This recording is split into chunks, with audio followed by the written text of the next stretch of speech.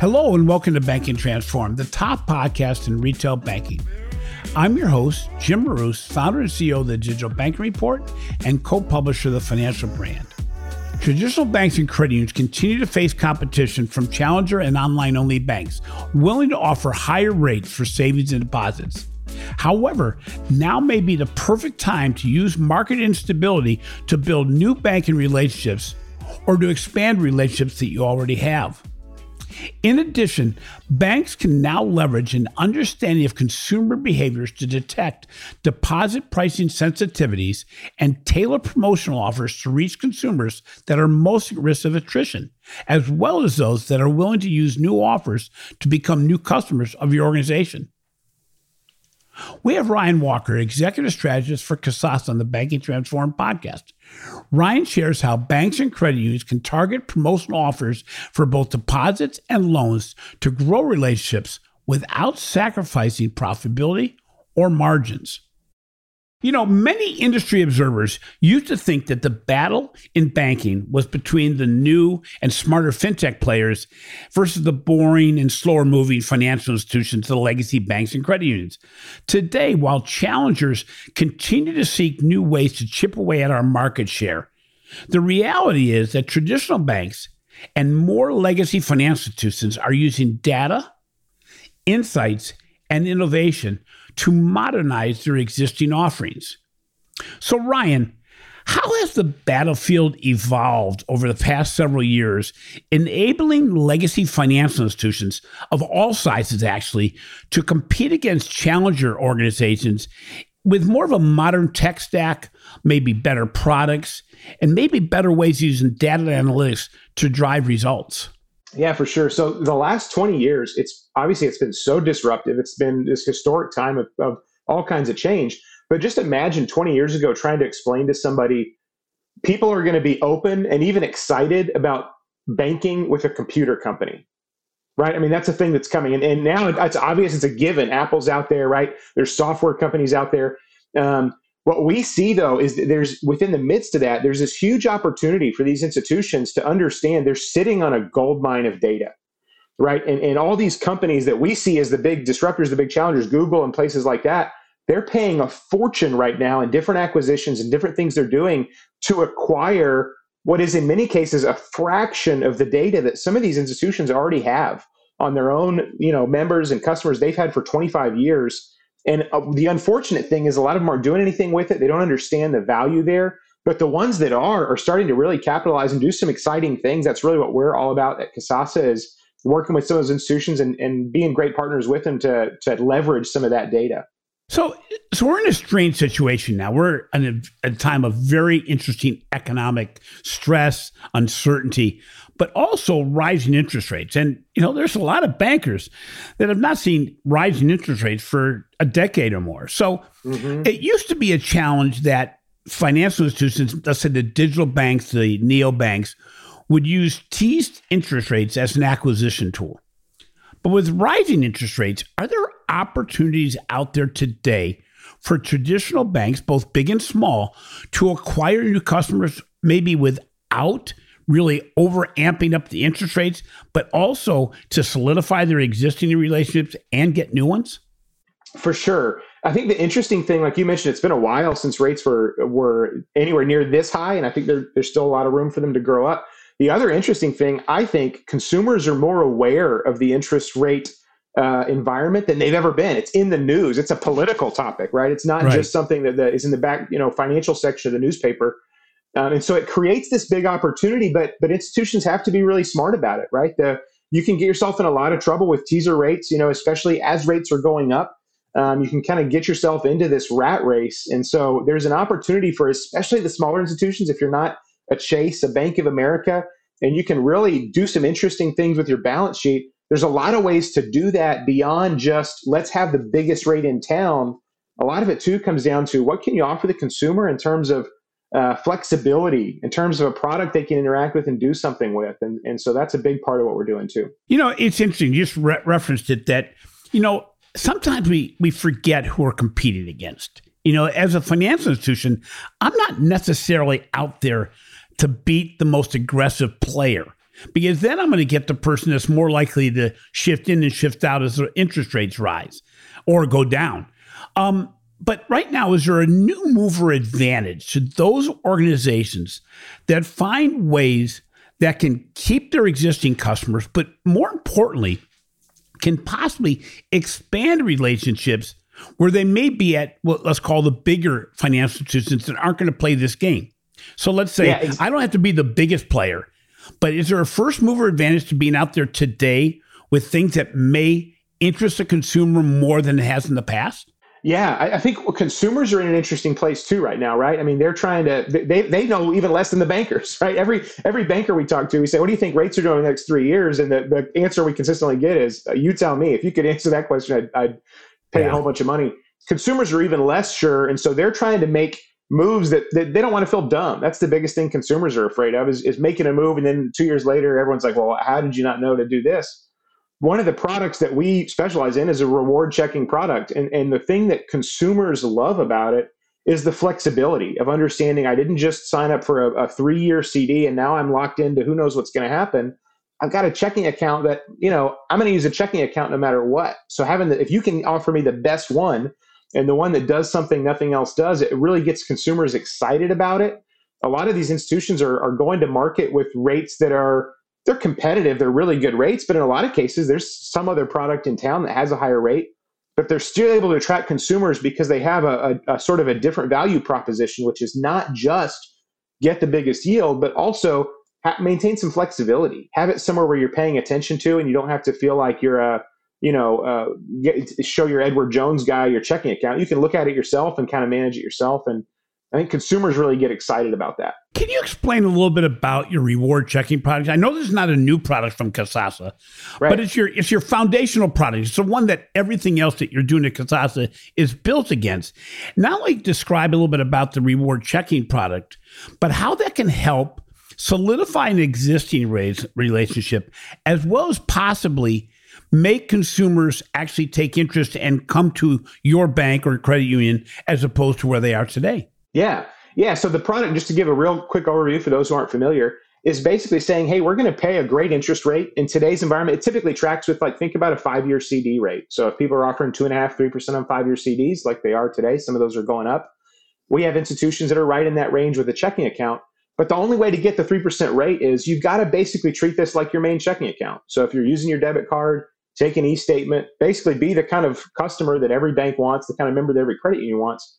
If you'll do that, we'll give you the best rate. And the philosophical advantage there is right now, like you mentioned, if I go and offer some monster rate, who am I going to attract? I'm going to attract the people who are we call them gamers, right? But the people who are just the rate scouts, the guy who's got a rate guy who gives them a call whenever rate goes up. That's who you're attracting. And as soon as the next bank offers a monster rate plus 10 basis points, well, now you've lost that consumer as well. The way this works, it kind of flips that on its head and says, we're not going to offer the best rate to the rate chaser. We're going to offer the best rate to our best customer, the person who actually uses the product and is our PFI, our primary financial institution type of customer. The people like that, you're going to keep them a really long time. It's probably worth paying maybe even a premium, let alone a competitive rate to those guys. And so that's really what has enabled us to leverage this product in the last 20 years in every different rate environment.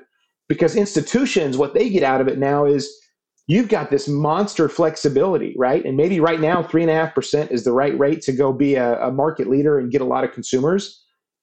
In 3 years, that rate might be totally different. And instead of offering new CD specials and sunsetting things, you've got one product that can really has all the horsepower to take you through those different changing seasons. So let's talk a little bit about your results. So I can see how this can help retain deposits and retain customers and even grow deposits with existing customers. How does this product do in the acquisition mode? Yeah, for brand new people you don't have a relationship with, right? Right. Is that what you're saying? Yep. Yeah, exactly. So that's definitely the focus for a lot of institutions. And I think it should be, especially whether you need deposits or not, everybody's looking for consumers. And so do you have something that can get consumers excited? What we see with institutions on average is about a 20 to 50% increase in that acquisition. Wow. So if you're opening 100 accounts a month right now, you can expect 120 to 150 new accounts with this product. And it's because most institutions today are going to market with a product. And it's not that it's a bad product. It's a product they haven't put any real thought into in 15 years. And it's a checking account that maybe worked for them at one point. They were opening some new branches and they had some success. And they just haven't gone back to the drawing board and said, what do consumers want right now? And that's a lot of what we're doing at Kasasa is just saying, hey, if you just have the conversation internally and start thinking about what people want, there's plenty of solutions that'll work, but you've got to put some thought into that and bring something to market that consumers can get excited about. And I know one thing about Kasasa is you do a lot of research about the impact of your products over time by institution against other competitors. I think almost every banker and every credit union executive realizes that one of the biggest players out there on a direct mail basis of all things is Chase. They offer up to $600 to open a new account. Now, mind you, this is often just sent to people that are new to a marketplace, new movers, things like that. But how does your product do against players like that? Yeah, for sure. So, and the Chase thing is amazing because it's not just a blanket offer. They're not just going to the market and saying, here's an offer for everybody. I get the $600 and my neighbor gets the $700 offer. And I'm starting to wonder, how much is my neighbor making? I didn't realize he was that much. But Chase knows. Chase understands. We want this guy a little more than we want this guy. And so it's a very competitive space. What we see with our product relative to the Chase kind of approach is you're going to get a consumer not only interested because you've got in a lot of cases, a better offering. The $600 is cool once, but now I've got something that can pay me 3 or 4% forever. The other thing, though, is from the consumer perspective, what's my incentive, right? I take the Chase offer, I go in and they have some boxes you have to check. You have to move a direct deposit and things like that. Well, 3 months after I've made that decision, what's my loyalty to Chase? The $600 is already spent, right? I've done all my criteria, and now it's just kind of Chase thinking we think we can hold them hostage. We think people don't want to move their account just enough that they'll stick here, even though they have no reason to stick here. And with the Kasasa accounts, what we see is the consumer has an incentive every month to say, not only do I want to keep my account here, I want to keep engaging with this institution. And so it's really effective, especially for the kinds of consumers that a lot of these institutions want, which they want the person who is willing to bank local and thinks that's a value and wants to stay at one place for a really long time as long as they're getting treated right. That's a great analogy because I think the discussion around how they look at the customer versus how a Kasasa client looks at a customer, but even more importantly is, if I'm in the marketplace for a checking because I may be dissatisfied with my current player, who, by the way, may be Chase, the reality is I may not be getting that Chase offer in my mailbox at the time that I would be wanting to make that decision. So again, while we may know it's out there, it's not like I can go into a Chase bank and say, hey, I want $600 for opening an account. Secondly, Chase isn't the only player in the marketplace. Yes, they have pretty good market share, but the reality is if I'm looking for new customers, it's not like every customer is getting a Chase offer or is a Chase customer. So, another element right now, especially with the marketplace being the way it is that there are some leadership teams that say, what, I'm not right now looking for deposits. Deposits aren't that important to me. And even less important maybe is what I'm considering to be high rate deposits. Are we talking about just adding more high rate accounts, or is it much deeper than that from the perspective of Kasasa? It's definitely deeper than that, but it's so counterintuitive because like you said, a lot of bankers haven't been in this environment for, a decade. And the last time they were, it was a different situation. People didn't come into the last rate boom as flush with deposits as they are now. And so we have conversations all the time with institutions who are saying, I know rates are going up. I know my banker school told me this is what you do, but I'm looking at my balance sheet and we've got so many deposits. Why would I be investing right now to grow deposits that I have no interest in? It might even be a negative for me. And so it's a counterintuitive thing to say, yeah, the deposits are part of the picture, but the opportunity that's there right now for that kind of institution specifically is to say, is this a chance to invest and kind of purchase some consumer relationships, right? Like, yeah, the deposits are going to come as part of that. And there's ways you can manage that and make sure you don't have to blow up the deposits. You could bring in some deposits, but to say, hey, if you can invest right now and offer something appealing, you're offering it on the deposits, but what you're actually acquiring is a loyal customer relationship. someone who's going to come and bank with you and be a really loyal person that you can go sell all the other stuff to, right? What those institutions need is loans and things like that. But the reason they're not growing in a lot of those cases is they don't have enough of a warm relationship base to sell to. And the way to do that is say, hey, go invest right now. Rates are, they're higher than they were a year ago, but they're probably lower than they're going to be a year from now. So there's an opportunity to say, get in now, buy a stock that is rising.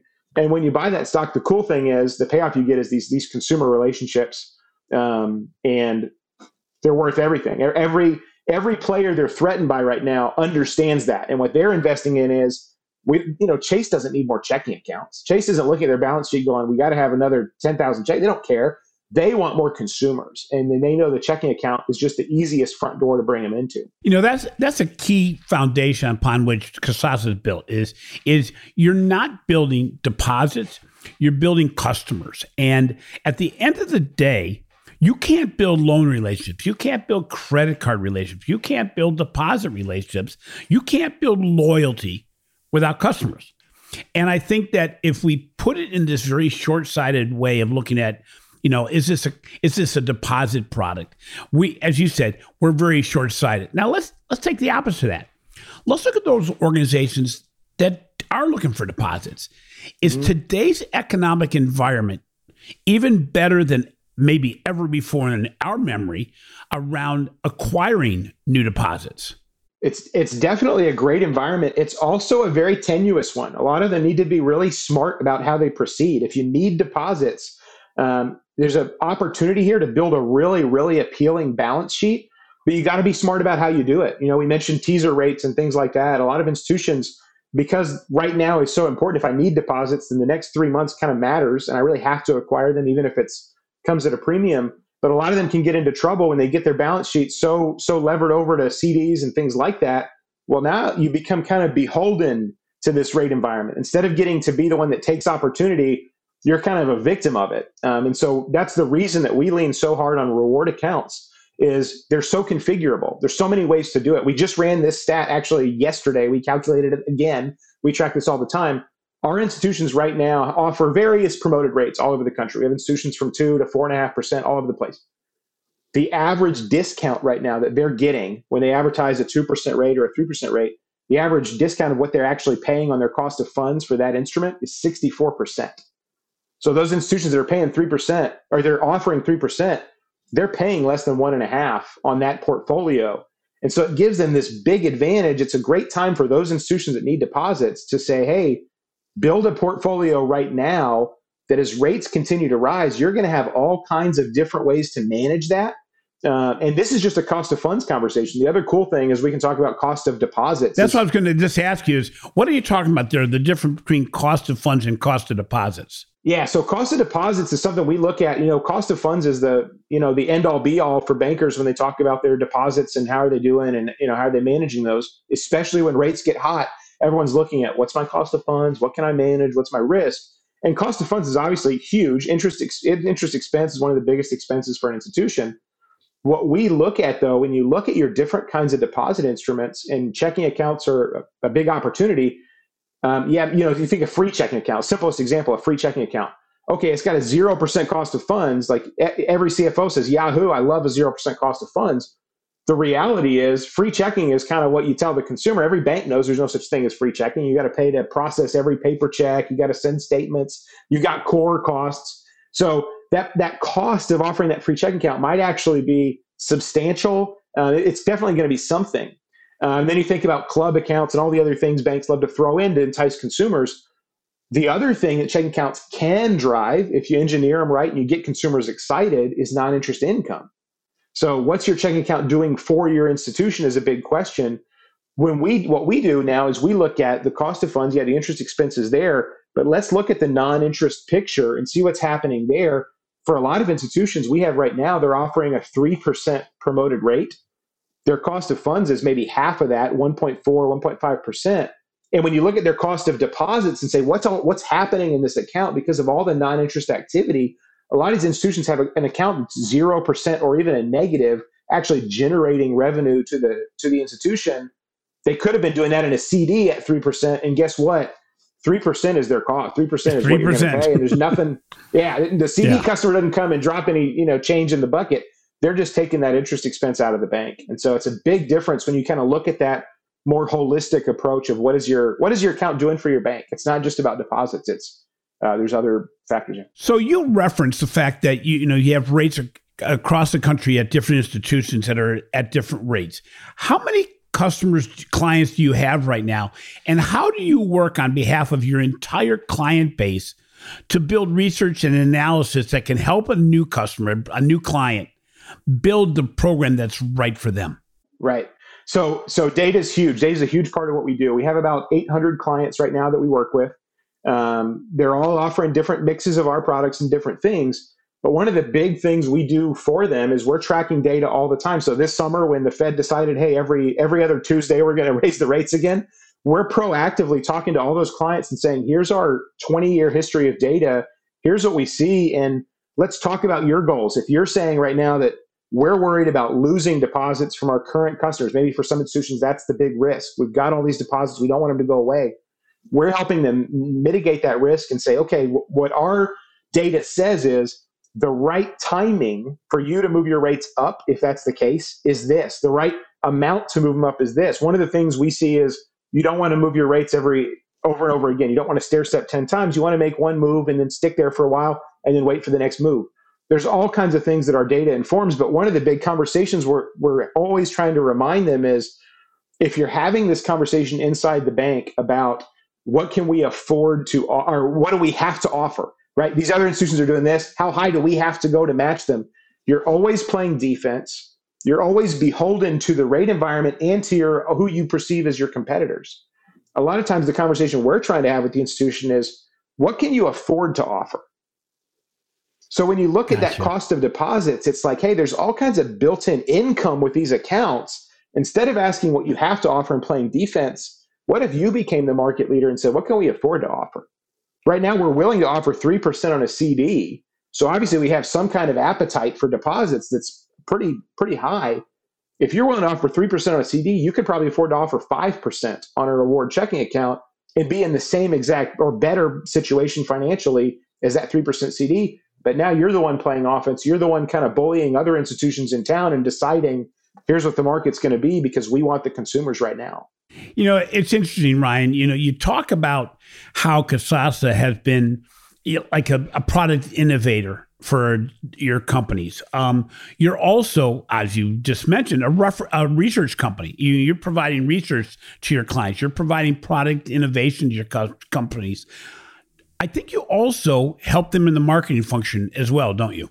We do, yeah. A big part of that data is, A/B testing is expensive, right? Chase can afford to go out to market and say, hey, let's try the $600 offer in this zip code, and we'll do a $550 in this zip code, and we'll figure out.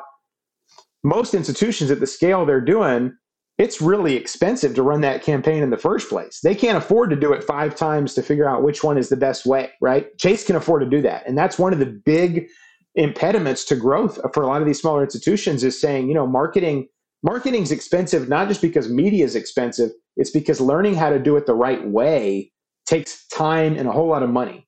And it's worth it for these big scale institutions. For smaller ones, a lot of them are just saying, hey, we just have to go to market and hope we got it right the first time. And if we didn't, we'll try again next year. And that's not where you want to be. So one of the things we do at Kasasa is we help pool a lot of that stuff. We have 800 institutions, kind of think about like a beehive. They're all working together and all kind of speaking the same language. And we can understand, hey, we did this market test in Sacramento. We got really, really cool results. Now we can go roll it out in Nashville to 3 different institutions and say, hey, we know this worked over here. We can try here, and we're not starting from scratch. And it really helps those institutions with what is the message you're putting out there. For a lot of these institutions, you can't afford to go have that conversation 50 times with the consumer like you'd love to. So those first couple touches really have to be effective. And that's a lot of what we've leveraged is just giving that data to these institutions and helping them understand, here's what you need to go to market that first time. Well, it's interesting because I've worked for some small financial institutions in my past. It's been a while, but it is in my past. The reality is you kind of work as the marketing, product development, and innovation department for a financial institution that may not have that. Or if they do have it, they may not have the time or the money to implement against that. And what you're really doing, you're taking some of the risk away. You're making it so that I know if I'm going to implement something that it's going to work, it's been tested, it can be fine-tuned for my institution, but over time, you can do it at scale. Okay, so let's shift a little bit here. Let's get into the lending side. Given what's going on right now, if an organization is hurting for loans, is there an advantage to more of a relationship pricing model that Kasasa has towards having the rewards account as the foundation? This is where I think data is king in such a huge way on the lending side. One of the things that we've been talking about this with community institutions for years, and I think they're finally starting to feel the pain, and it's becoming a felt problem, which is these fintechs on the lending side. It's monstrous. I think 2 years ago, we just passed the threshold where 50% of all consumer loans were originated at fintech. Yeah. Wow. Right. And that number's been growing steadily for a long time, but that 50% mark feels enormous, and these institutions understand it. One of the things that means is, I think the days for some of these community institutions of saying, let's go do a loan special and advertise it to the community.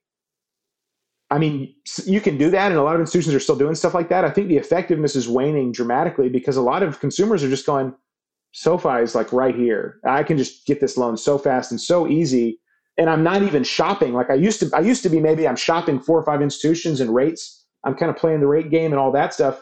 I think nowadays a lot of these consumers are saying, I'm going straight to SoFi. If they have a good rate, I'm just going to book it. Yep. And so what that means is the way you're going to get your next loan is probably through a customer you already have. It's probably not generating something with the loan relationship being the front door, because SoFi's got that front door so covered. It's really about saying, let's generate a bigger base of people to sell stuff to. And what our data says, this is where data becomes so important. Our data says those PFI people, those people you've already got who are not just, they don't just have an account with you, but they're like really banking with you. Those are the people you've got the best shot at building a lending relationship with. And that's what our institutions are seeing. A lot of their success is coming not just on the non-interest stuff and all that with the consumers, but we look at the data and say, hey, you opened 300 of these accounts last month. Now we're looking 6 months later and saying, how many of those people have a loan with you? And the numbers are astronomical relative to some of their more vanilla relationships that are not as engaged, maybe not as PFI. A lot of those people are not lending with them at any great rate because of all those challenges, but they're able to still build really healthy loan relationships with those PFI consumers. So the most famous line in probably the entire movie Field of Dreams is, if you build it, they will come. What's interesting is bankers, a lot of bankers and credit union executives feel like if they build the best product, the customers will automatically take advantage of it. Well, that's far from the case. In fact, I recently talked about the final mile, and I've referenced the fact that a lot of organizations really do a very poor job of making it known to their customers and their prospects that they have this kind of innovative product, that they have these solutions that can really meet the needs both from a deposit and a lending perspective. How do your clients market what they get from you as products? Yeah. I love the Field of Dreams line. And I think you're right. Bankers, I think, have that mindset in spite of a lot of experiences to the contrary. Most of them will tell you some horror story of something they launched and they thought it was the coolest thing in town and nobody adopted it, nobody opened it. And yet they still kind of think that way, I think, going forward. So how do our institutions market? A lot of the marketing will help inform. A lot of our data is telling them who to market to, right? So in your line, you said it's not a mass marketing scenario. You're really targeting who's going to be the most likely to respond then, aren't you? Yeah. So when you say if you build it, they will come, the question you should be asking is, who is they? Who do you want to come, right? Chase can afford to send out a whole lot of those direct mails. Most institutions can't. And so a lot of the help that we provide is some analytics around who are the right people. And we can work with all kinds of different, third-party marketing agencies and things that banks want to do, but we can also help inform the institution or those agencies. Here's who you should be marketing to. Don't go send to everybody because it's probably way outside your budget to send to everybody. And a lot of those people are people you might not really want to bank, right? They might be the rate chasers. They might be somebody who's switching banks every 4 or 5 months. They might be high debit risk, things like that. So we're helping you understand, like, who are some people that you really would want. They're members of the community. They're people you'd want to bank, and they're people who are going to stay with you a long time. But then the other big thing, when you think about who do we want to reach, you got to be able to find them, but you also got to know what does that person need to hear? What's the right message for that person? And that's where, again, you can't do it without scale, because it's so expensive to send out 5 different messages and track which one was the best one. You just wasted all this money in media just for a research project.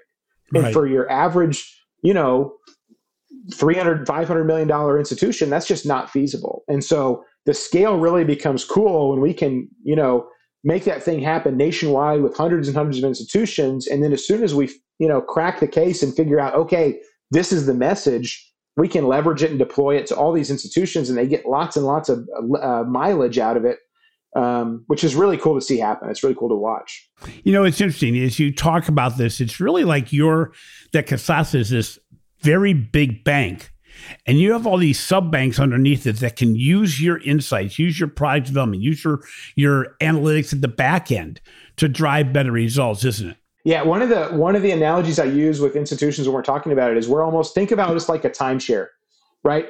You think about the example I love actually is Bank of America. The first time I switched banks from the community bank I opened up with my mom and my first checking account, first time I switched banks, I switched to Bank of America because they were advertising keep the change.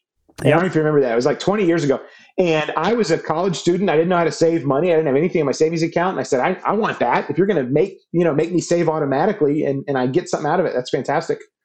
Well, I tell banks, I said, think about that. Some smart guy at Bank of America came up with that idea, and it was really clever, really neat idea. But they didn't just offer it the next day, right? Bank of America sent it to the back office where they have, 300 MBAs that they employ that have nothing to do but sort out the compliance and the profitability and how we're going to do everything. And the really tough challenge for these smaller institutions is you just don't have that back office with 500 right. MBAs. Like you've got to do that yourself, and you already have 5 other jobs. Every one of them we talk to has too much on their plate. And so we become almost like a timeshare. It's like, hey, you instead of hiring the MBAs, hire them on a really part-time basis. We'll do all that stuff for you. And now you have the marketing, the compliance, how you train your staff, all of that blocking and tackling that helps you get to where you want to go. It's not going to be that first step of just offering the product. It's going to be, how do you really take it to market? And most of these institutions understand the one thing they don't have is a lot of human resources free to go do new projects. And so it's really a cool thing to be able to work with them and partner with them and bring that kind of stuff and give them a whole lot more resource of exactly what they need for the products they're excited about offering. Finally, Ryan, we've been talking about the first mover advantage, being able to take advantage of what is a unique economic environment right now, at least unique over the last 20 years. What should financial institutions do today to take advantage of the opportunities that's out there and to kind of beat their fintech rivals? Yeah. The fintechs are huge. The institutions that are going to be successful, I think, are the ones that know what they want and they're willing to actually take bold steps to go and get it.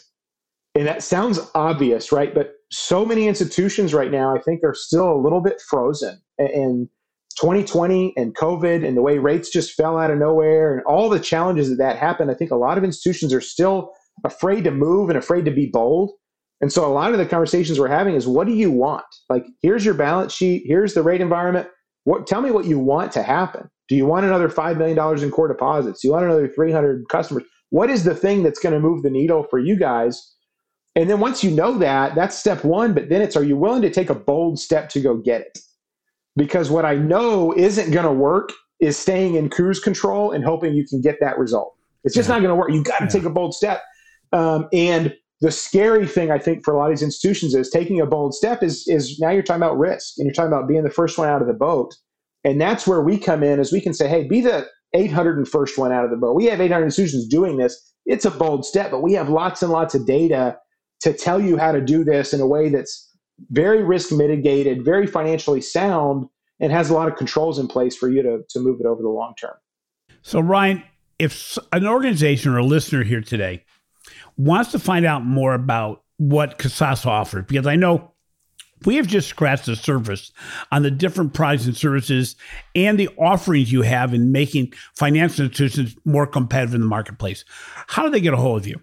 Yeah, they can go to Kasasa.com right now. They can request a demo. We also have a new white paper we actually just published. A lot of this material about rates and the current rate environment is captured in that white paper. We really produced it for community institutions. And there's a lot of gold in there. Whether you choose to partner with us or not, there's a lot of value in there about how to think about the rate environment and some different things to leverage some of these relationships we're talking about and take them a little further. You can request that white paper at Kasasa.com and get in touch with us, and we'd love to have a conversation. And whether it's a demo or just an introductory call to kind of talk through some of the things that we offer. Ryan, thanks so much for being on the show today, and good luck with everything you're going at. And let's hope we all can take advantage of this unusual economic time we're in. Yeah, great to talk, Jim. Thanks. Thanks for listening to Banking Transformed, the winner of 3 international awards for podcast excellence. If you enjoyed today's interview, please give our show a 5-star rating on your favorite podcast platform. Also, be sure to catch my recent articles on the financial brand and check out the research we're doing for the Digital Banking Report. This has been a production of Evergreen Podcast. A special thank you to our producer, Leah Haslage, audio engineer, Sean Roll-Hoffman, and video producer, Will Pritz. I'm your host, Jim Roos. Remember, the battles in banking aren't always around product features and benefits, but around the use of data to drive better results.